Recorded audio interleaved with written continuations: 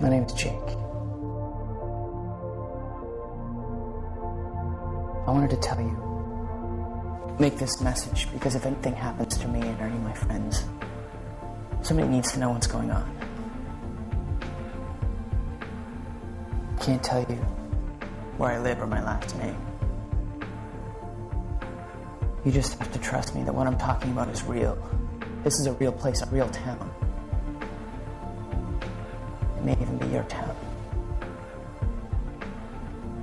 Welcome to Thought Speak, a podcast dedicated to the weekly discussion of K. Applegate's 1996 book series, Animorphs. My name is Coleman. And my name is Mitchell. Still Mitchell, eh? Still. Did you think it would change with my wedding? I thought it would morph. Ooh. It didn't. So wedding, you brought that up pretty slowly right there in the first 10 seconds of the podcast. I wanted to make sure that at least one of my first 10 words was wedding. So, mission accomplished. I was just going for morph. Animorph would have also been fine. Morph wedding. I should have had an Animorphs-themed wedding. I would have still gone. You would have still been the best man. Possibly the best gorilla. I don't know. Anyway, I think that's good that you brought that up because as people may have heard if they listened to Animorphs, Thought Speak, number 3, The Encounter. Which I assume no one did. Yeah, they just jumped straight to 4. All those ravenous Cassie fans went straight to this episode. So yeah, that was why we did not have an episode last week. It saddened me to do that. To leave you in the dark, listeners. Me? Oh, listeners, yeah. Yeah, listeners. You didn't leave me in the dark. We had to. I traveled up to the Great White North, Minnesota. It's so great, and it's so white right now. Oh, and I learned you say Minnesota, not with a T, with a D. Minnesota. Yeah, it's not like we try or anything, but it's just kind of how it comes out when you're talking really fast. It's Minnesota. Oh, I know. I perfected my Minnesotan accent while I was up there. I assume it's kind of similar to like a Jersey accent, where you just kind of soften up a couple letters unknowingly. I don't know if it's because I'm from a wooded, rural state as well, but I think Minnesota's accent has a little bit more class to it than New Jersey. Wait a minute, can I say something? If any of our listeners are from Minnesota, man, sound off. Let me know. I want to hear it. I want to hear where you're at. Yeah, Minnesota Wild for the 2014 Stanley Cup. Is that, what is that, like soccer? What, I don't... Oh, you just lost all our Minnesotan fans. No, they're good people. They'll know. They'll know that I don't know anything about sports. So yeah, I made the trip up to Minnesota, and we celebrated Mitch's union to the woman that was in the room, 5 minutes ago. My wife, yeah, not some unknown woman just running through the room here. Yeah, we had a good time. We went to the Mall of America. We danced a little bit. We rode some snowmobiles, went ice fishing on the lake. We didn't do those things, but we could have. Did you post the picture of us shoveling snow onto the website? No, maybe I should. I don't know. Maybe if some Minnesota peeps speak up, really want to hear our or see our snow shoveling pictures. They're pretty terrific. We'll put a link in the show notes. How about that? We'll put a link in the show notes to the Minnesotan Wild northern snowy shoveling thing that we did. I'm gonna tweet it. No, I control the Twitter. Yeah, I know. So please tweet it. Okay, so yeah, that's what we did. Had a great time. Best wedding I've ever been to. So that was actually the reason for the delays for the previous episode, which is something to point out there. And we actually discussed something a little quicker than recording and editing a normal episode. We talked about possibly recording a commentary track to go along with the first episode of the Animorphs TV show. So we thought we'd be able to maybe pop that off and do it. And I think we could have, but we were really busy with the wedding, so we weren't able to. Yeah, we had a bit more to do, what with the whole marriage process, than I was anticipating. as the best man, I was putting out fires left and right. And I'm talking literal fires. This was a very flammable wedding. Well, you did your best. You did the best you could, and I guess I shouldn't have started all those fires, but you have to pay back the venue, so all you. But yeah, if you would like that in the future, if you guys think that's a good idea to do like a Mystery Science Theater 3000 style commentary track to the Animorphs TV show, those could very well be bonus episodes in the future. Just let us know. I don't know if I want to do like a riff tracks kind of thing, or if we should just straight up review the show episodes. I would rather do riff tracks, because I think that would be a little funnier, that'd be more enjoyable, and different from the normal podcast. And it would also be something that we could just watch the show, do a commentary track. It wouldn't need editing, wouldn't need anything. We just pop it off, throw it on the site, and people could enjoy it. Yeah, that's definitely one way to go. And we had discussed reviewing every episode of the show, possibly after finishing this podcast, or we had discussed reviewing the TV show episodes when we didn't have time to do a full book review. But honestly, I think I could just sum up the entirety of the TV show in just one word, which is bad. I think there are elements to the TV show that are interesting. It's still pretty bad, but I think Shawn Ashmore and a couple of the other actors really did do a good job in aspects of it, so it might be worth discussing. Yeah, I think it was well casted at the very least, but I don't know. To review or not to review? That is the question that our listeners can answer. Yeah, a question that we don't need to answer. Listeners, tell us, don't tell us, we'll do something. Well, they have to tell us. They can't not tell us, or we won't. If they don't tell us, that's them telling us. That they don't want us to do it? Possibly. They'll have to not tell us. I'm confused at the whole process, but I'm excited to talk about book 4, like I always am. Yeah, you're always really excited before we review these things. I assume you're just pissing yourself with excitement. Well, I do kind of have to pee now, but I'll hold it. Even though the cover of book 4 over here I'm staring at's got this lovely water scene on it. Well, do you want to jump right in? You want to get into our review / summary / discussion? Yeah, no time like the present. Go! Okay, yeah. Let's jump into it. Help!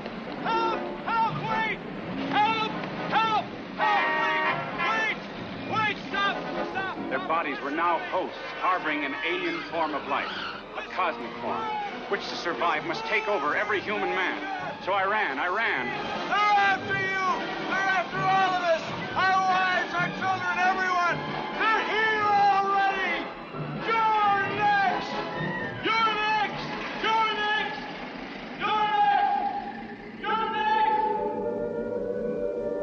So today we're talking about Animorphs book number 4, The Message.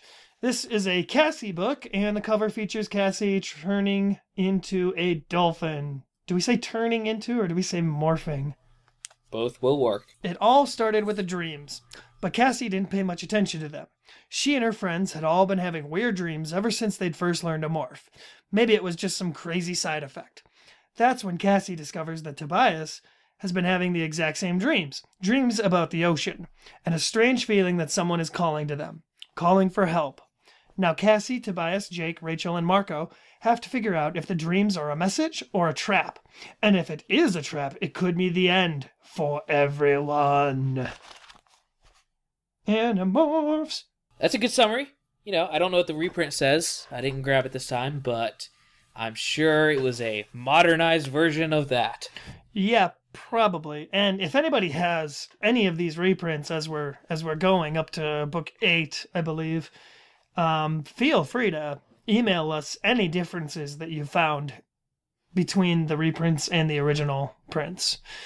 Yeah, I'd say that could be like an interesting segment of the show, but they stopped making the reprints. So yeah. Well, thanks, Scholastic. You ruined our podcast. Thanks, Obama. Thanks, Applegate. So this is a Cassie book to start us out with, our first foray into the mind of Cassie. And listeners, we have made a lot of jokes at Cassie's expense. I would say I've made the majority of the jokes at Cassie's expense. She's an easy target. No, I think I don't actually think that Cassie's a bad character. I think she's an essential Animorph and probably a really close representation of the author's actual mindset. I think she was who she based herself off of the most.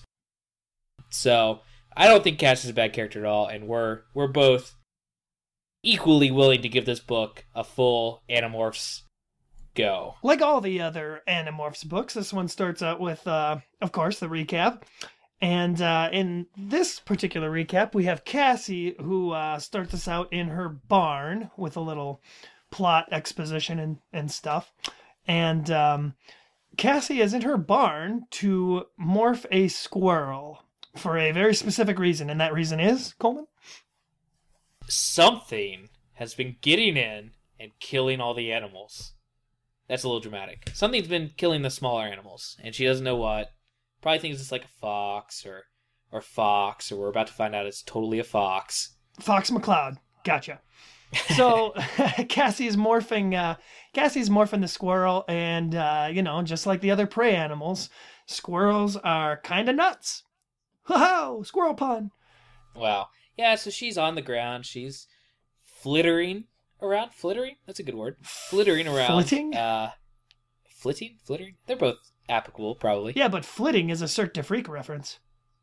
Yet another series we're going to drop a reference of and maybe do a podcast about it later? Let's do it! Okay, anyway, so Cassie's morphing the squirrel to find her fox thief and loses herself a little bit to the instincts. We've seen that before. However, this time, we actually have a bird of prey show up and try to eat her. But luckily for her, turns out to be her best hawk buddy, I should say, Tobias. Yeah, and before that, though, right before, I did have my first note of the book that I wrote down, talking about when Cassie is about to morph the squirrel. She specifically talks about how she always tries to, beforehand, feel what it might be like to be that animal. And I think this is the key. As we mentioned in an earlier podcast, I think this is the key to why Cassie is considered a better morpher. I don't think Marco is really giving a crap about what he's about to turn into. He's just like, oh yeah, go gorilla, morph. I guess that could be. Most of the other kids, I assume, don't have the mind for, animals like Cassie does. Yeah, Cassie, she straight up empathizes with the animal she's about to morph with. And that's got to be what really pushes her out ahead in the morphing ability stats. Yeah, well, and Tobias showing up is basically just to bring us this little bit of information to get these two characters together because they have something, as it turns out, in common. Tobias mentions he's been having a lot of strange dreams about the sea lately. And as it just so happens, Cassie has too. That's why she's awake. She couldn't sleep. Oh, I thought she was just specifically out there for some squirrelmorphin action. Yeah, that was part of it, but she says also that, she's been having these dreams lately. Anyway, the book moves on to the team having another little group meeting at Rachel's house. And they just basically talk about dreams, and Cassie doesn't quite tell everyone what she's been up to just yet, but they do a little bit of talking. Marco drops a nice Mr. Rogers Neighborhood reference. And a Baywatch reference, which, do you think they changed those in the reprints? I don't know, but reprint readers, please let us know. That would be terrible if he changed. Marco joking about Baywatch that's an essential part of his character to me. What if in the reprints they changed every reference of Marco's to Letterman? What if they changed it to like Leno? Wouldn't that just be crazy? Oh man, what if they changed it to like Conan? That would be so much better. That would be. I would love that. Yeah. Anyway, yeah, so while they're meeting in Rachel's room talking about their dreams, how it might affect the group, if there's possibly a mission in there somewhere, Cassie looks around the room, her best friend's room, and she notices some quotes on the wall. I just wanted to bring up the fact that she makes she makes a point to talk about how Rachel used to have these kind of cutesy sayings on this pin board on her wall that would say, like, hang in there, or be strong, or how to be a good person. And now they're all, like, war references and quotes from Sun Tzu. And that's just great. That's why Rachel's one of the best characters. She is already way into this. Yeah, we get a lot of background information, a lot of just character information, stuff like that. I think she even mentions, Jake is yay high and this color hair and super cute and I like him. Yeah, this is where she flat out says, like, she hints at it in the first book, or at least Jake does, and this one she's gung-ho telling the audience, oh, I'm totally into Jake. Marco's cute, but he's not my type. Yeah, oh, poor Marco. Everybody says Marco's cute, and no one goes after him. Not yet, anyway. Anyway, that leads to Jake, who masterminded this meeting and this plot, I assume. He brings a news clip, I assume VHS style, of a guy, an old man, finding a piece of Andalite wreckage on the beach. Yeah, well, I guess nobody knows it's Andalite wreckage, but Jake knows. Jake mentions very specifically that while he was in Elfangor's spaceship in the first book, he noticed a lot of the writing, and he thinks the symbols match up. So they've got pretty good reason to suspect that this is Andalite ship wreckage. Yeah, and then Cassie and Tobias pass out. Yeah, instant coma here for some reason. And Cassie wakes up, and Tobias also wakes up. He goes a little hawk mode for a second, and everyone's kind of worried, but he snaps too. And it's a good thing that Tobias wasn't trapped in like a tiger morph or something. He probably would have killed them all right there. The team awakens and reveals that they, of course, had some more dreams about the sea. Yeah, this is just where they had probably their strongest vision because it affected them while they're awake, and everybody else kind of says, oh, I felt something too. Tobias even specifically says it's like a distress call from somewhere out in the sea. And, that's enough to convince them that it's an Andalite somewhere in distress. And the consensus between the entire group is that they should at least investigate this further. The group goes to the beach at night. I don't know why at night. Oh, because they thought, I guess, that no one else would be there. That was their reason for going at night, I suppose. And, probably don't want to bring attention to themselves as a group. Yeah, that's true. But as it turns out, nothing's going on there, and they start, I guess, to discuss and wonder why Tobias and Cassie are the only ones to have the dreams, and I think they figure out quite quickly that it's maybe because Tobias is stuck in morph, and because Cassie is the most skilled morpher of the group. So as they're walking down the beach, discussing various things and talking about how Tobias is never happy, period, they run across a bunch of controllers out on the beach. These are seen by Tobias, who warns them that they're up ahead, and he identifies them as controllers based on them talking about the sharing. And they got to get out of there. Yeah, the sharing comes after them, guns a-blazing. Literally. This is the first time. It's kind of interesting because most sci-fi series that are kind of geared towards younger kids, they use lasers and things because it's a little nicer. I think it's a little safer to say that somebody was shot with a laser beam, even if they're like disintegrated. It's not that bad.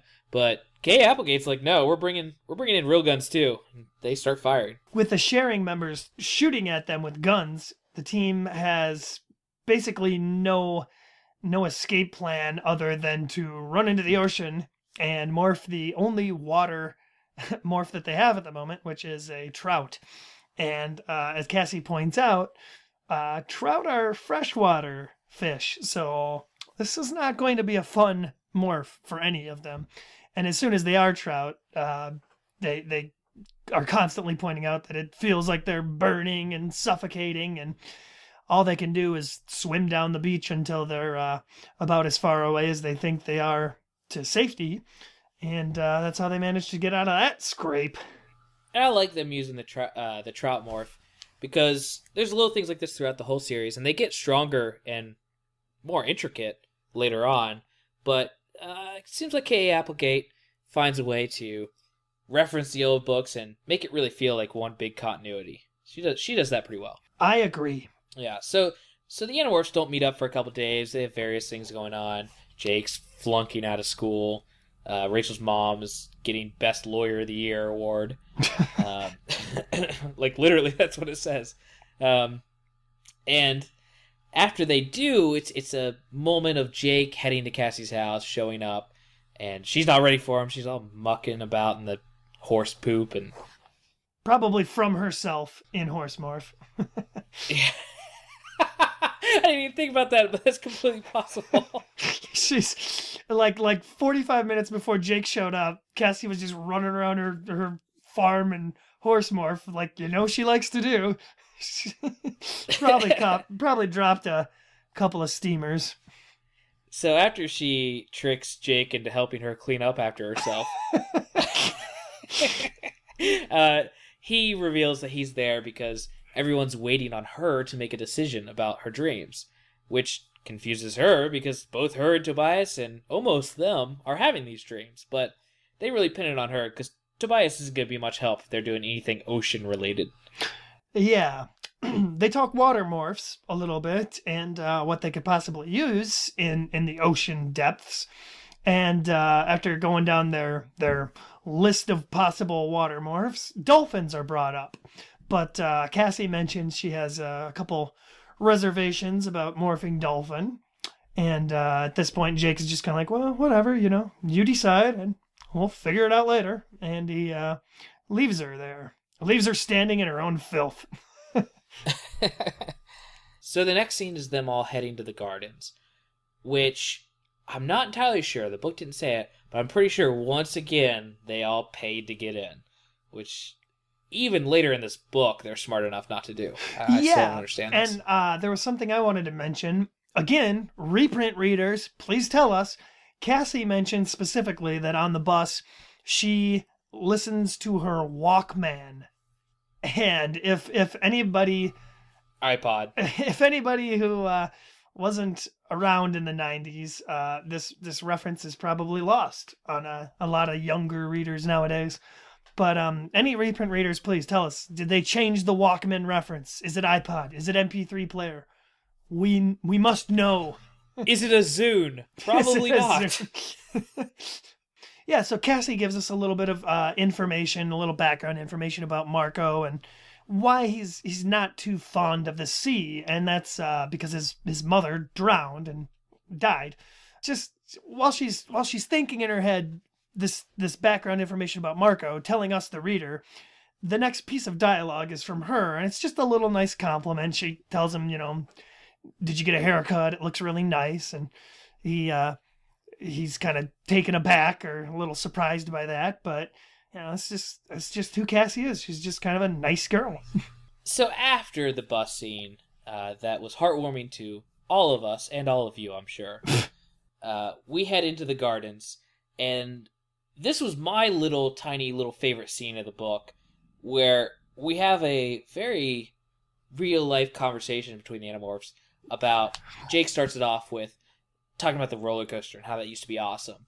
But now he can turn into a hawk and move like 200 miles an hour without any rails or protection equipment. And it leads to a nice little scene of them all talking about how being an Animorph has now affected their lives, just in general. Their perception, how they do things, Rachel, her gymnastics, Marco and his working out. I don't know. Yeah, and we're only on book 4. Imagine how much change they still have yet to go through. I love these little scenes. These are great. These are what I think differentiate this from, I don't know, the Babysitter's Club or whatever other series are similar to this. I don't know. Our next podcast series. We'll do the Hardy Boys. It'll be awesome.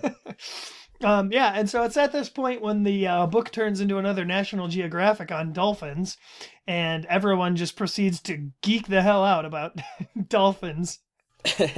Yeah, and the dolphins, a nice Friends reference. The dolphins are all named after the friends from the show Friends. Yes, and I will admit, first time reading this book, went right over my head. Oh yeah, I had no idea. And then I don't know. At some point, I remembered it. It wasn't this time reading, but sometime back in the day, I had already seen the show and I got it. But I guess I bet Kay Applegate's just a big Friends fan. She didn't think kids would pick up on it. Could be, or it could be that they needed 6 dolphin names. Why not the Friends? Yeah. But everybody acquires a dolphin, even Cassie, who's dragging her feet, not wanting to morph dolphin at this point. Yeah, we touch on the first part of a long-running theme throughout this book specifically. Cassie kind of wondering ethically about morphing something that is considered almost sentient. She had no problem with letting Marco morph gorilla, though, even though gorillas are like genetically, our cousins and all that. Well, I mean, it's like we would be closer to chimps. Gorillas are pretty different from chimps. Still, primate family. I don't know. I think if she's worrying at this point about ethics and morality, you might as well just include primates in that equation.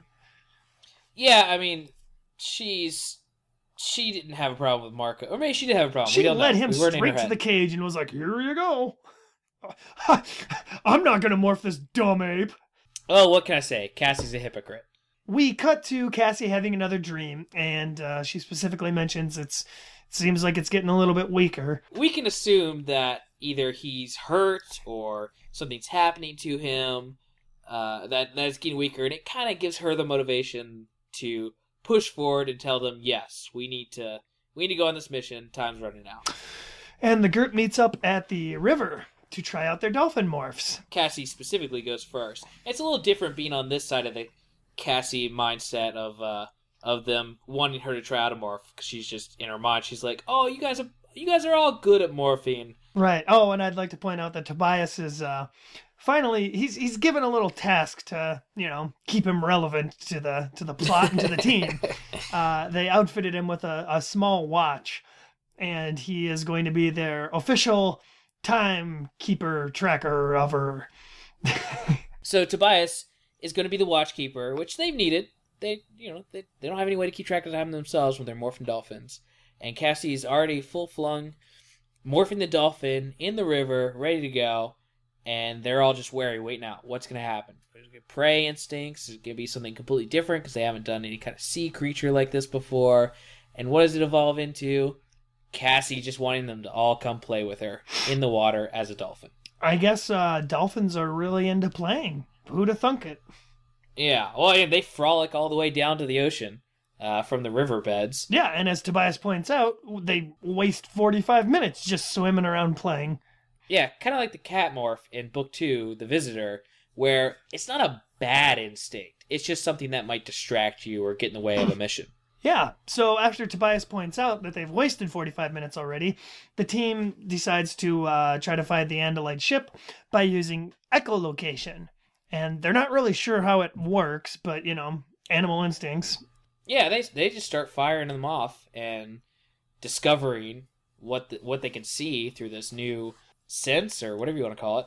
Turns out what they can see is a swarm of sharks. Attacking a great one. Oh, sorry, whale. Yeah, the sharks are attacking a whale, and Cassie right away decides to jump on in and try and save the whale.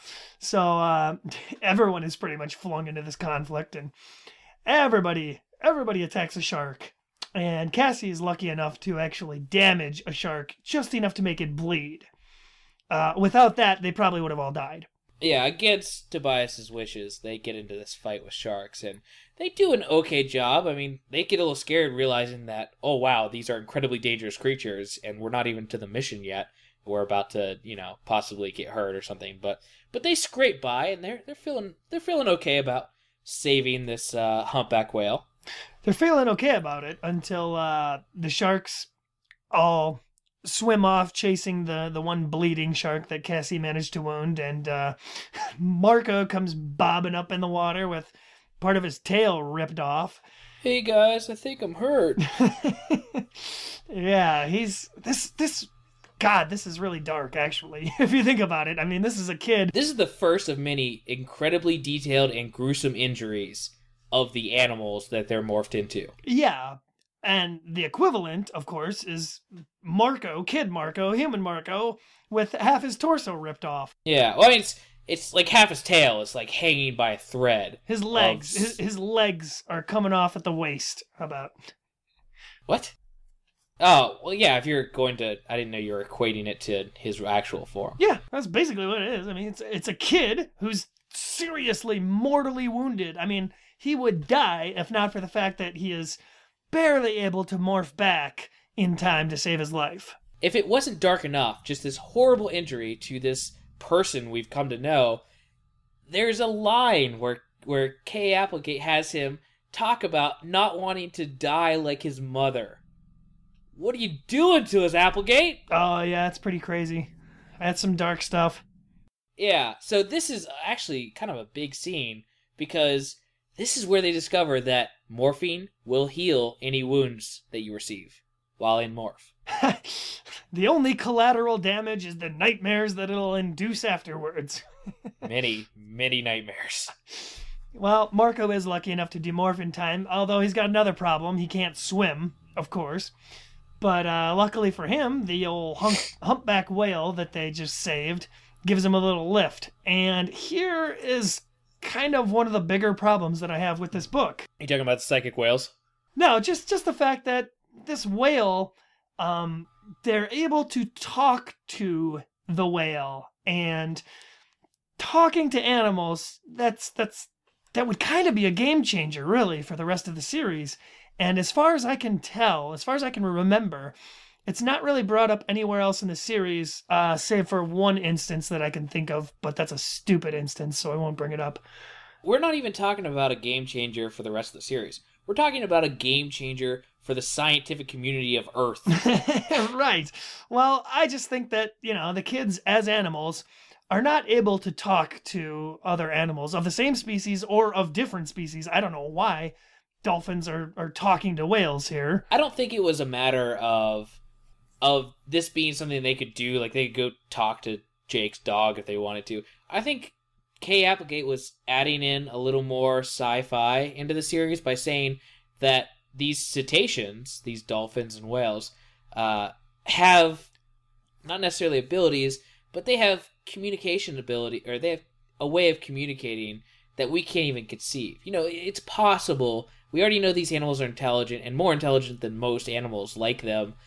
And it's possible, we didn't know about echolocation until we started picking it up on sonar and stuff. So maybe they do have a way of talking psychically to each other in very, very, very basic, rudimentary language. I don't know what it is, but I don't like it. And I mean, this whale is giving extremely complex, specific information. I mean, stuff that, I don't even get talking to my wife. It's like...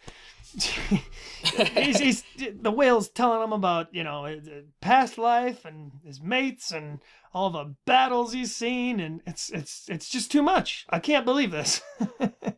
This whale would also make a terrible Animorph. I guess so, except we don't learn its last name. So yeah, or its real name. But moving on, this whale gives Cassie a bunch of images and feelings and whatever it's doing, and it gives them kind of a big hint to what they're looking for, where this Andalite might be. And it definitely helps Marco heal up and let him remorph, so that they can head back to shore and survive another day. Thanks, convenient whale.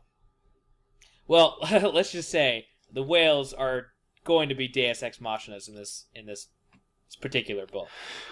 That is true. So the next day, Cassie goes to visit Marco at his home, which is cool. We get to see a little bit of Marco's home life, especially with his dad, who is, at this point in the series, not very impressive. Well, did you read the book? It's sad, because Marco's like, he has to tell his dad to put on a bathrobe because his dad just can't even put on clothes anymore. He's that depressed and lazy. Yeah, sucks to be his dad. Yeah, sucks more to be Marco.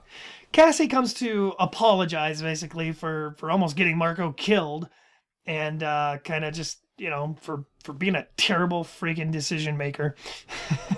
Yeah, and Marco turns it around. He's not so much, oh, thanks, Cassie, I really appreciate it. He's like, no, I made the decision to go out there. I'm against this whole Animorphs thing in general, but I'm the one who went out there and got hurt, and it's not for you to apologize. You're taking that away from me by apologizing. Oh yeah, he gives a great Batman-esque speech on fear, and he basically admits he can't stop fighting just because he's scared, and he needs to keep going. Yeah, he also drops the next bit of exposition that's going to move the plot along, talking about treasure hunters and how there's some research that's going to be done out in the ocean coming up on this weekend, and obviously that's a year cover for them being able to search for this Andalite ship that is out there somewhere. Yeah, a lot of buzz currently surrounding the ocean. Yeah. So, meeting number 2 at Rachel's house, for those who are following along, where they go over this mission they're about to jump right into. Yeah, and my only note was that it was quite funny. Marco does a lot of putting the situation they're currently in into light in a funny way. And I think this is one of the best ones. I actually wrote the entire thing down just to read on the podcast because I think it's pretty funny. So, Tobias makes a joke about how weird their lives have become, and Marco starts off and says, "Weird, Marco crowed. The talking bird wants to know if getting information from a whale that you've just saved from sharks by turning into dolphins, you're suggesting that's weird?" It's just, it's right. These little recaps that he does are hilarious, and that's one of the best ones. Especially talking about the talking bird, Tobias. After figuring out kind of where they're going, where they're looking for, I don't know how they do this, but they map out their destination of where they think it might be, and really based it on Cassie's images that the whale fed her. Yeah, which, how are you gonna use maps to? It's a little far-fetched, okay? I'm gonna say it.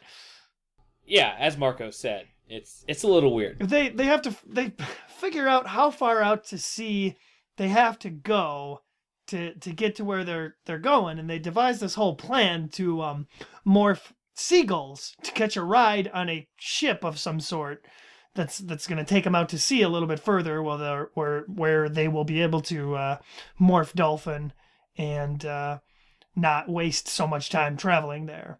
And jumping into the mission, they turn into seagulls that they acquired through Cassie's bar, and she always has some seagulls there because they're just stupid birds who are constantly hurting themselves. Oh, I wanted to point out that after their meeting, there's a little moment where Jake and Cassie get to walk home together, and they get their little segment of romance. If if you don't count the manure shoveling from earlier. Yeah, they use this book to put a stronger establishing base on their relationship. In Seagull Morph, it's really funny because the kids keep pointing out all the food that they're able to spot because seagull brains are so interested in food. Yeah. Who knows that's how they work, but I'm sure that's all seagulls are paying attention to as they're flying around crapping on people's heads. Yeah, they gotta fill that stomach back up. They fly to some pier, I guess, or the beach, or they go somewhere where ships are. Well, they go out over the ocean, and finally, after probably a little bit of flying, hit one of the shipping lanes, and they see tons of these huge shipping freighters underneath them. Yeah, and they need to figure out how long they have to stay on the boat to reach their destination, and it's more math than I can even repeat here. What? It's 20 miles per hour. Now, don't try and repeat it. Nobody wants to hear math. Nobody wants to hear math. This is not a math cast. Tobias wait an hour. Actually has to leave them because he can't stay on the ship. I mean, he's a hawk. He can't fly back from, several hours out at sea. So he leaves them, and the team basically just has to pass time until the ship gets out far enough into the ocean for him. And it sucks. Yeah, Tobias bails, and they just kind of sit around most of the time in seagull morph until they finally demorph and then try to figure out how they're going to get off this freighter. Yeah, and figuring out actually how to demorph and sort of get over the railing and then remorph. It's a challenge that they actually have to spend a little bit of time thinking about how they're going to do it. But everybody figures it out, and of course they get over the edge of the ship and into the ocean and safely into dolphin morph. And Cassie pretty much starts leading the team right away. And one of the first things they see underwater, or I guess above water, are the all the human controllers that are there as well. Yeah, that puts a little pressure on the situation. They see the controllers, they're already there. They need to find this thing fairly quickly, and they do. Oh yeah, they don't.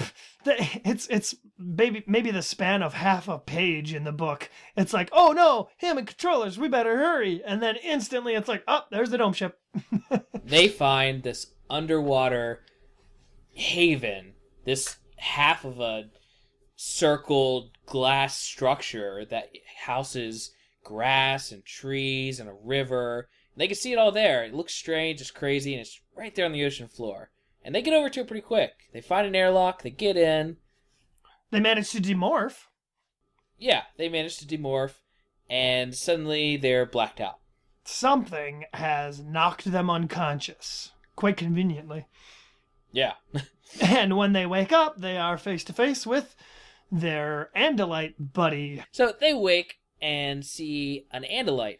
Hopefully the Andalite they've been looking for, who is extremely on edge at these invaders to his ship. Yeah, he's a little bit wary at this point.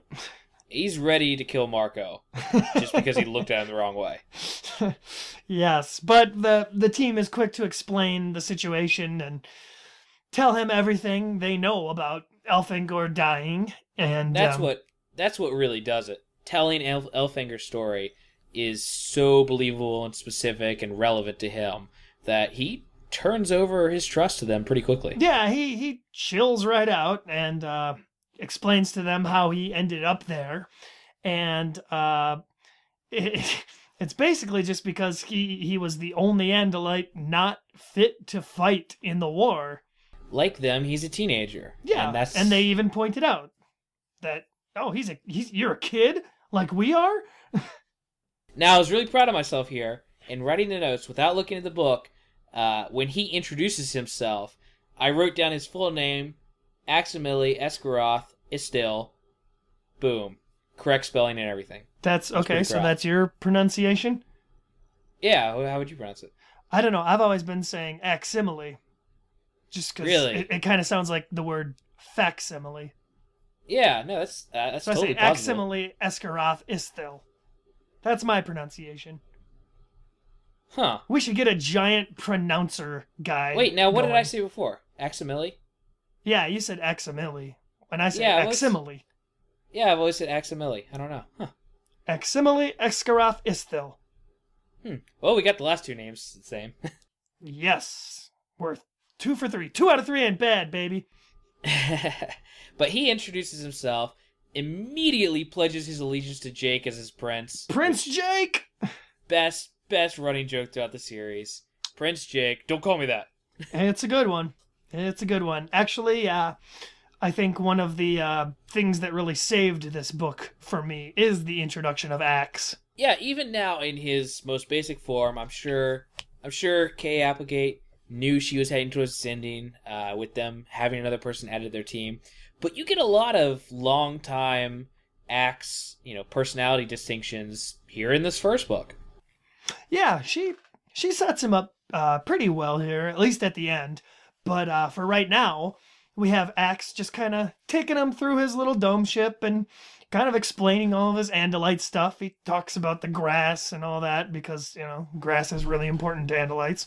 Yeah, and how it interacts with the trees and how they have like a specific word. He's like Japanese or something. Yeah, kind of. He's very into the feng shui of things. Yeah. Also, really important here is that Axe gives some more information, some more backstory stuff on the Yeerks and their eventual plans for Earth. And kind of tells them flat out, like, the Yeerks, they're not interested in saving planets. What they want are hosts, but the actual planet, Earth, kind of screwed. Yeah, they aren't just Yeerks and evil because they, take over other people's bodies and force them to do their bidding. They're destroyer of worlds, is what the book says. They take the host's food sources, they preserve those, they turn everything else as close as possible into the Yeerk homeworld. And that's what they're mostly known for. Yeah, so in a perfect Yeerk world, I guess Earth would probably resemble just flat land, everything destroyed in piles of rubble, no buildings or anything like that, just nothing but Yeerk pools everywhere. Yeah, I think this is a good way to... This is twofold. This is what makes this book actually pretty good in my mind, is that we not only get Cassie's reason to fight, which this is her book. This is at the beginning of the series. Well, they're going to destroy the animals.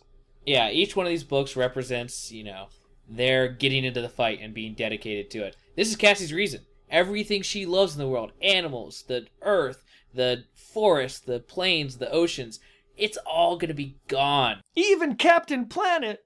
Especially Captain Planet. Also, Heart, the little kid who had the heart ring, totally Marco.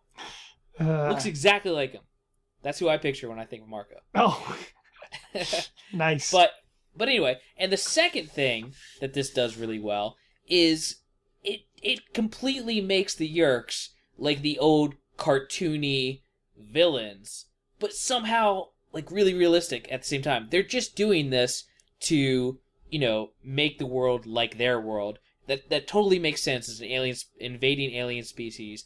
But it's also like, oh, but the Earth is in danger. It's doing that classic villain role. So just dual-layered good writing. Way to go. Yeah. X also mentions probably the most important piece of information to come out of this book, that the remaining Andalites that are going to be coming to help Earth probably not going to be arriving for a good 2 years. And that's going to be problematic for everybody. So it's time for the team to pack up and move on out, because the the controllers have started to invade. They've started dropping depth charges on the dome. Yeah. So it's time to go. And Axe tells everyone that he has managed to acquire an Earth animal that he saw one day as he was hanging out, and he thought it might be of use. I know it's a little spoilery for the rest of the series, but I love when we see that scene later on. Everybody morphs dolphin, and Axe it reveals his animal, and it's a shark, of course. Had to be a shark.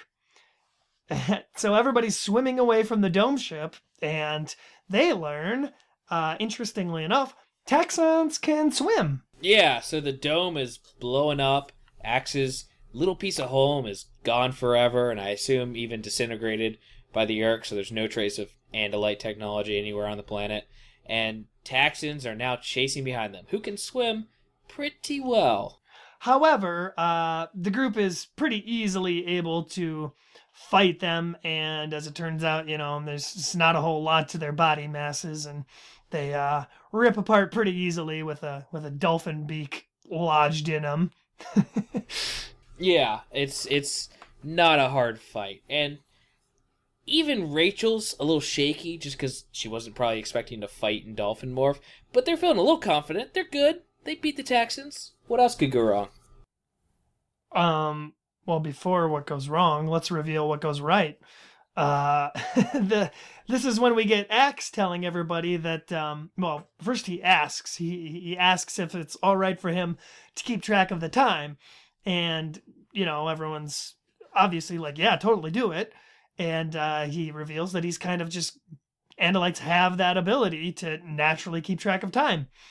Taking away the brand new job that made Tobias relevant. Yeah, relevant for one scene, really. And, now this is Axe's designated job. He's already he's stealing jobs already. Those aliens stealing our jobs. They took our jobs. While escaping, everybody can feel this huge creature, the presence of this big creature in the water with them. And right off the bat, they know that it's not anything from Earth.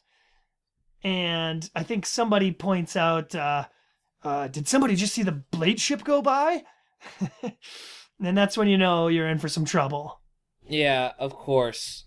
Of course, Visitor 3 shows up. He's, which makes sense. I mean, we learned throughout, while this invasion is big for this town, most of the central leadership of the Yeerk Empire, at least involved in the Earth invasion, are in whatever town this is. So I guess it kind of makes sense that Visitor 3 would show up at every mission they, try to pull off. Well, yeah, that and, Visitor 3 he's the big bad of the series. I mean, it's going to be kind of interesting when we get a book where we don't have him to deal with. Yeah, no, it's great. He's there. He's in a new morph. And this one's actually pretty terrifying. I mean, they don't see it right away. They're swimming and swimming and swimming, trying to get away from it. But it is continuous. It's like the wolves in the last book. Does not tire, doesn't need to rest.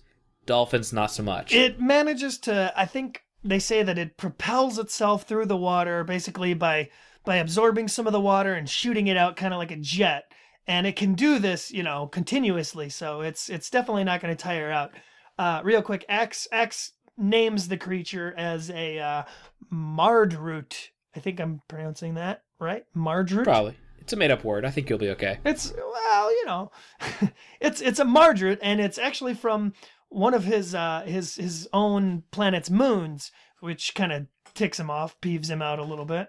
I mean, it's like Visitor 3 if you were to, finally use that tiger morph that he's been admiring for some time. Tiger/cat morph.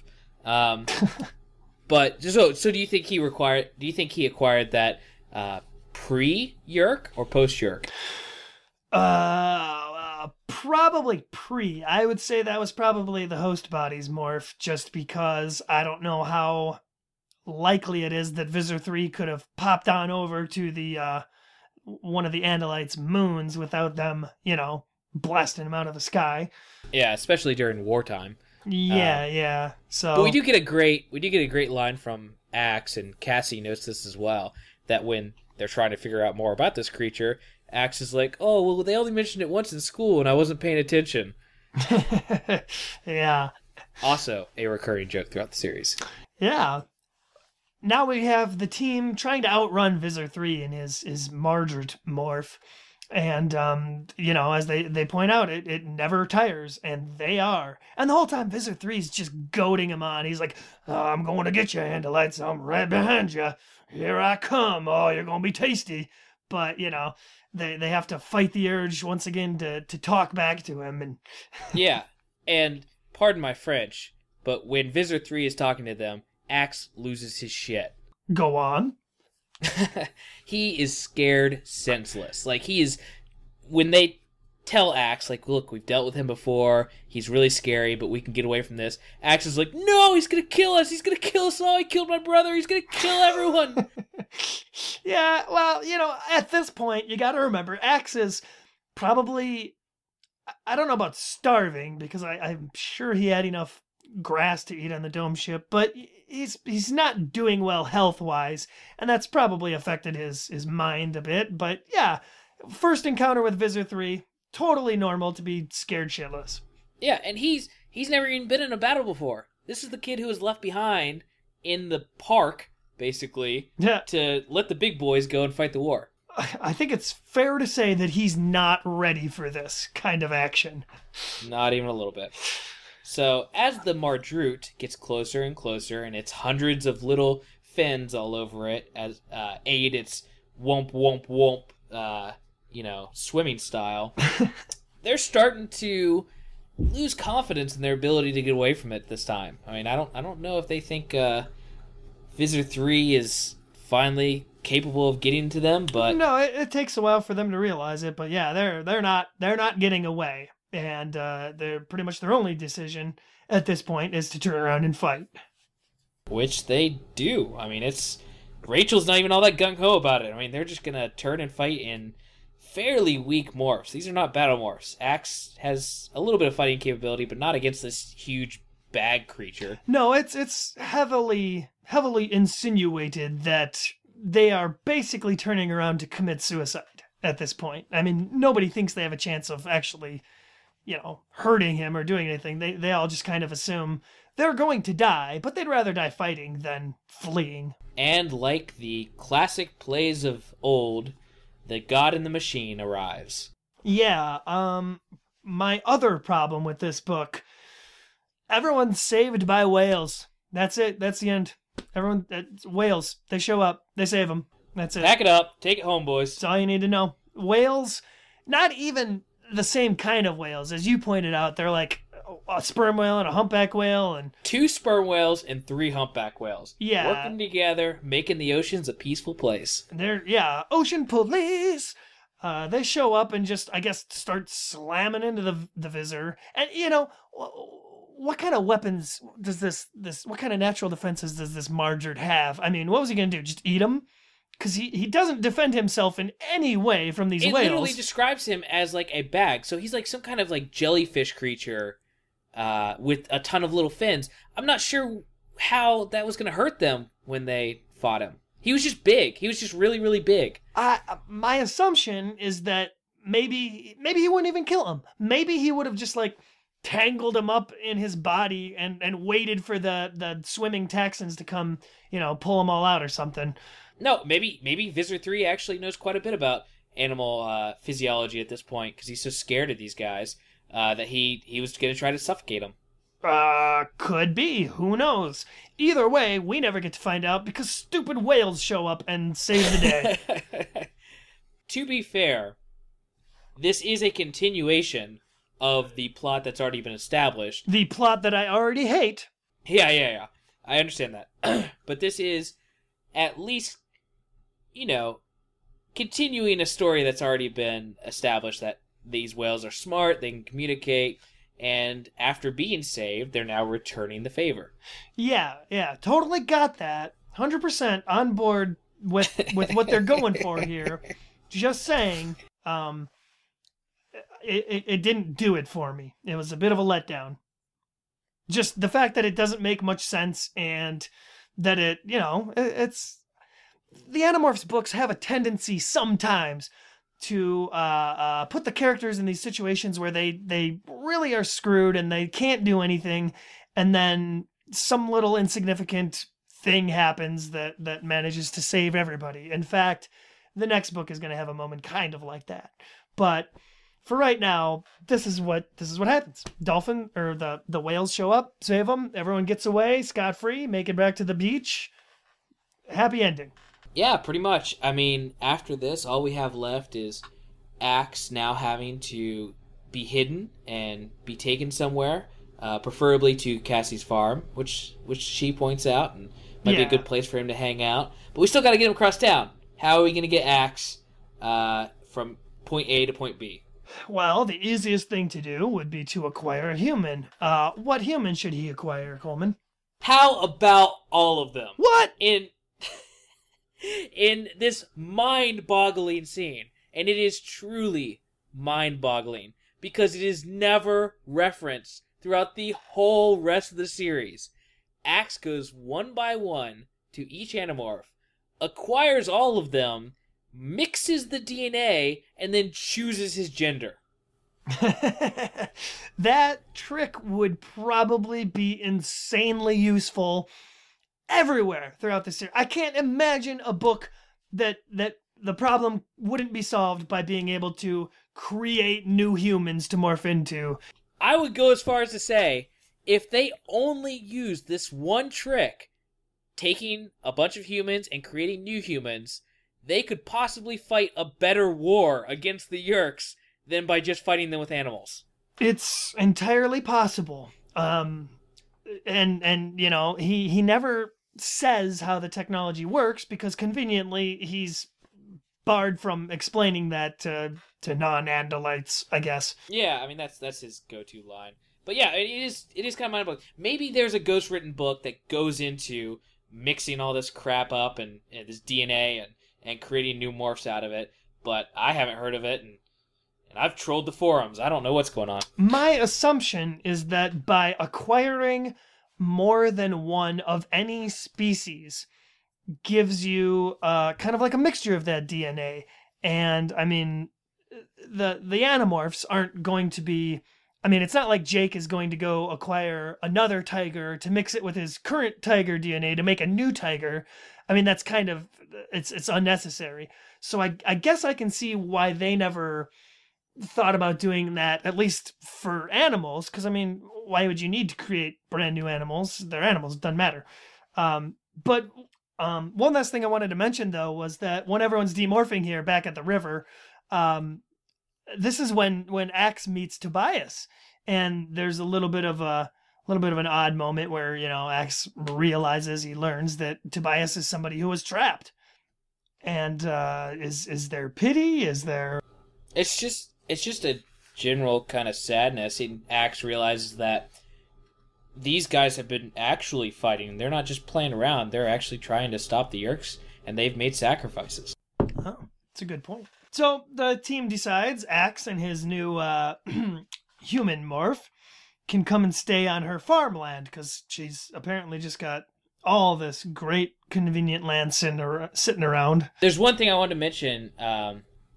When Axe morphs them, I thought there was something that made this book a little better, in that Axe asks Cassie for permission to morph into her. You know, referencing back to Cassie wishing she could ask a sentient dolphin for permission to morph into it. Oh, and she actually did, technically. Yeah, but she couldn't actually. She just thought it. Yeah, but I mean, yeah, it totally harkens back to that, you know?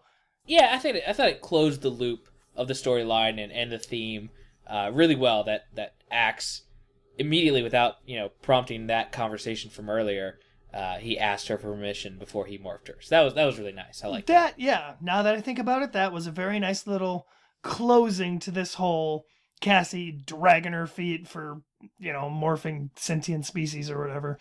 Yeah. So do you want to lead us into the last scene there, buddy? Now we get into the last scene of the book, last chapter. And in fact, looking at it, K.A. Applegate dedicated 1, 2, and basically 2 pages. 2 pages to this last chapter of Cassie deciding to fly to the gardens one eve and swim with the dolphins in dolphin morph. I thought that was dumb. Yeah, I was just gonna say. I think she's been having all these worries, these thoughts about turning into a dolphin, and even though she didn't catch the whole symbolism of Axe asking her whether he could morph her or not, she's just burdened by this, I don't know, these ethical questions. And she thinks maybe if she can turn into a dolphin with these dolphins that she morphed, maybe she can find some common ground or peace, or find a way to tell them what she did. And once she's in dolphin morph, she can't help but just play with them. And I think that's the point it was trying to make, is that that these dolphins, they don't care. They're smart. They're much smarter than anything else. But K. Applegate's really saying that, it doesn't matter because what they're doing is right and what's doing is important. And if the dolphins could think that way, they'd probably agree with them. Maybe. I think this is Cassie's little instance of getting to be stupid. No, it is. It's her moment of weakness to use her powers for self-gain. Because we've seen most of the characters, at least Rachel and Tobias, acting kind of selfishly with their morphs, and Tobias freed the hawk from the car commercial dealer guy. Rachel's she's morphing left and right, trying to scare off random people in the streets.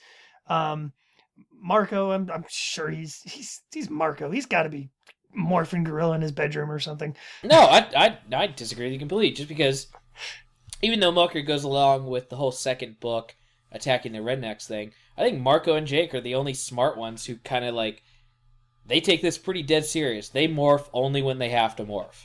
That could be. But the ending of this book gives us Cassie's little instance of selfishness of, oh, I'm going to screw the team. I'm going to fly to the gardens at night, morph dolphin, and just swim around. Why? Because no other reason that it'll make me feel better.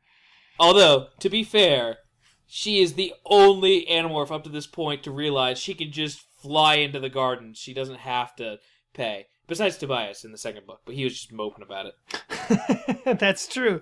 Well, maybe in the next book they will take that message to heart. I hope. I'm just waiting for that. Just start breaking into places. That's what being an Animorph is really about. Yeah, really, when you get down to it. Pretty much. That wraps up book 4, The Message.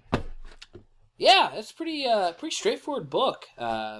Pretty straightforward plot. I would agree. Would you like to begin the reviewing process, sir? I will. I will review this book first.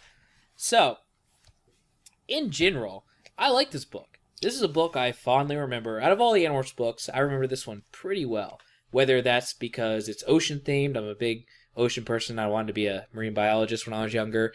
Or whether it's because there's a lot of elements that I can relate to, like going to a SeaWorld-like environment, seeing dolphin shows, the whole Axe introduction, and everything to do with the last third of this book is pretty great. I mean, that's all exciting and really great. I mean, I do agree with what Mitch is going to, I assume, start yelling into his microphone about. I do agree that the whale thing is a little... I don't think it's dumb. I don't think it's as stupid as he's going to make it out to be. I just don't think it really fits in with the tone or the somewhat realistic nature of this series so far. But I can see how Kay Applegate might have just thought it was more of, just an element to the world that we don't know anything about. So it's possible. Who knows? Maybe whales do speak to each other. They do have a language. They do sing to each other in different ways to communicate different things. So this is really just taking this a step further.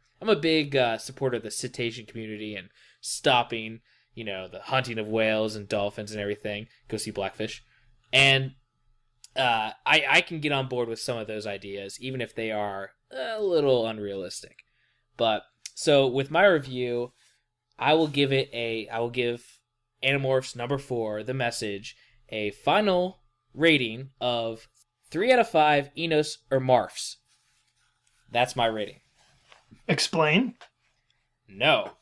You, dear listeners, will have to dig into your Animorphs number 4s and see what I'm referencing. I'm not going to do that. Nobody's going to do that. Someone might. I read the book and I'm not even going to do that. Whatever, that's my rating.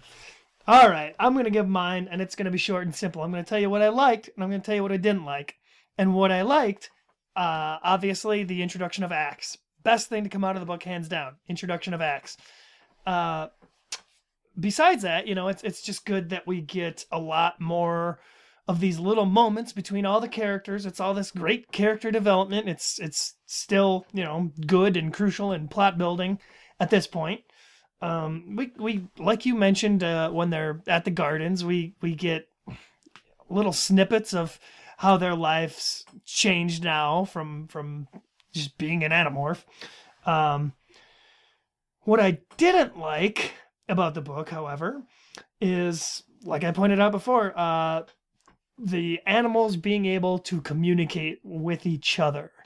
Just didn't make a whole lot of sense to the continuity of the book, to the continuity of the series, I should say.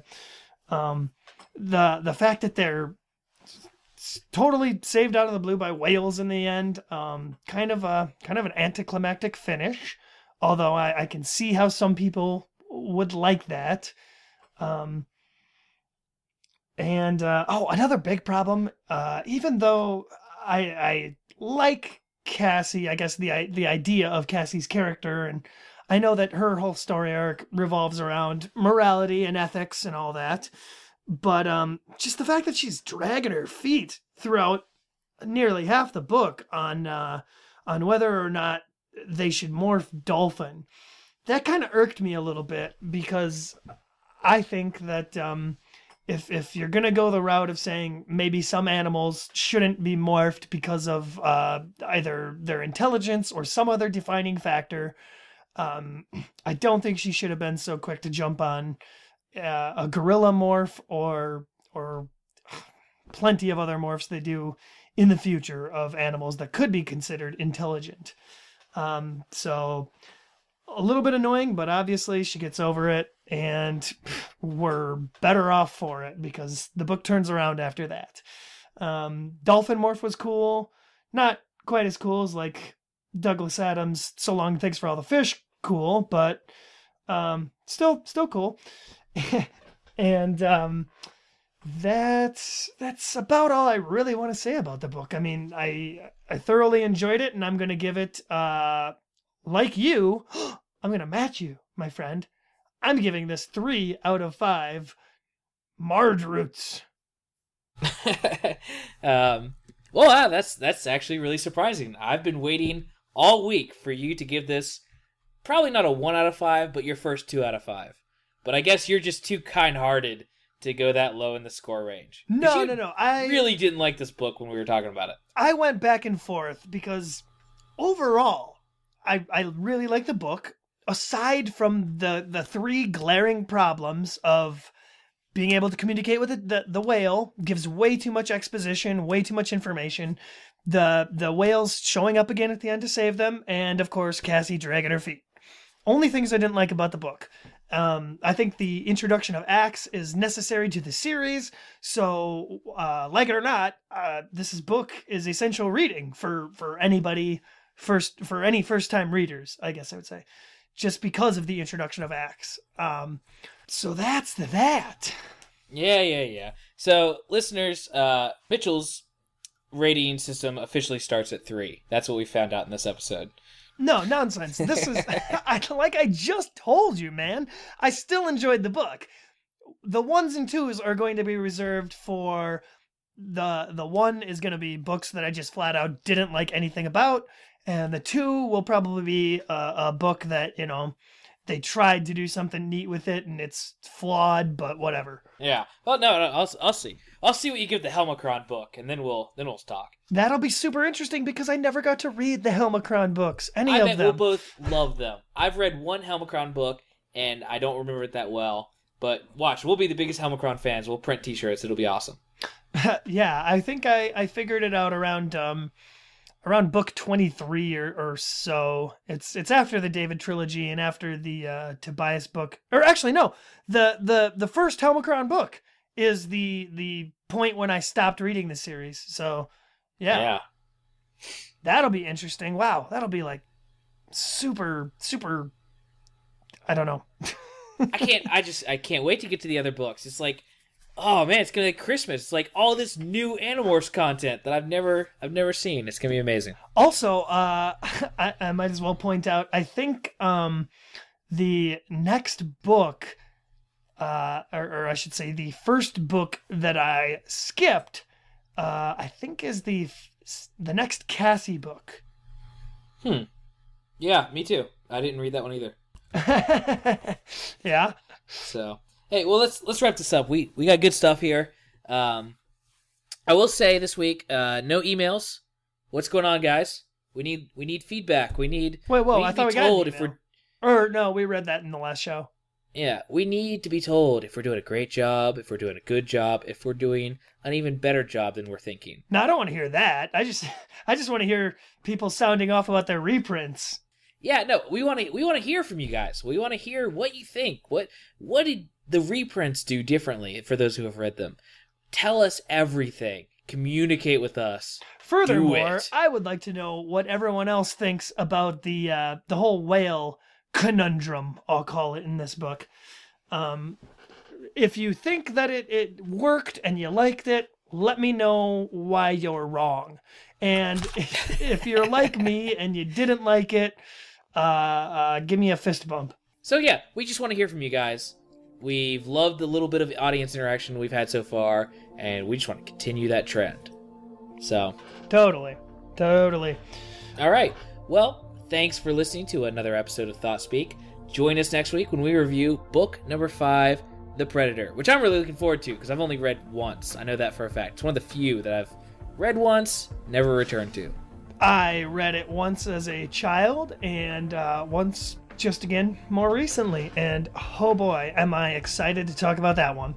Yeah. If you enjoyed this episode, you can keep up with the show by liking our Facebook or following us on Twitter @MorphCast. You can send us your questions or comments by emailing thoughtspeakcast@gmail.com. And please do.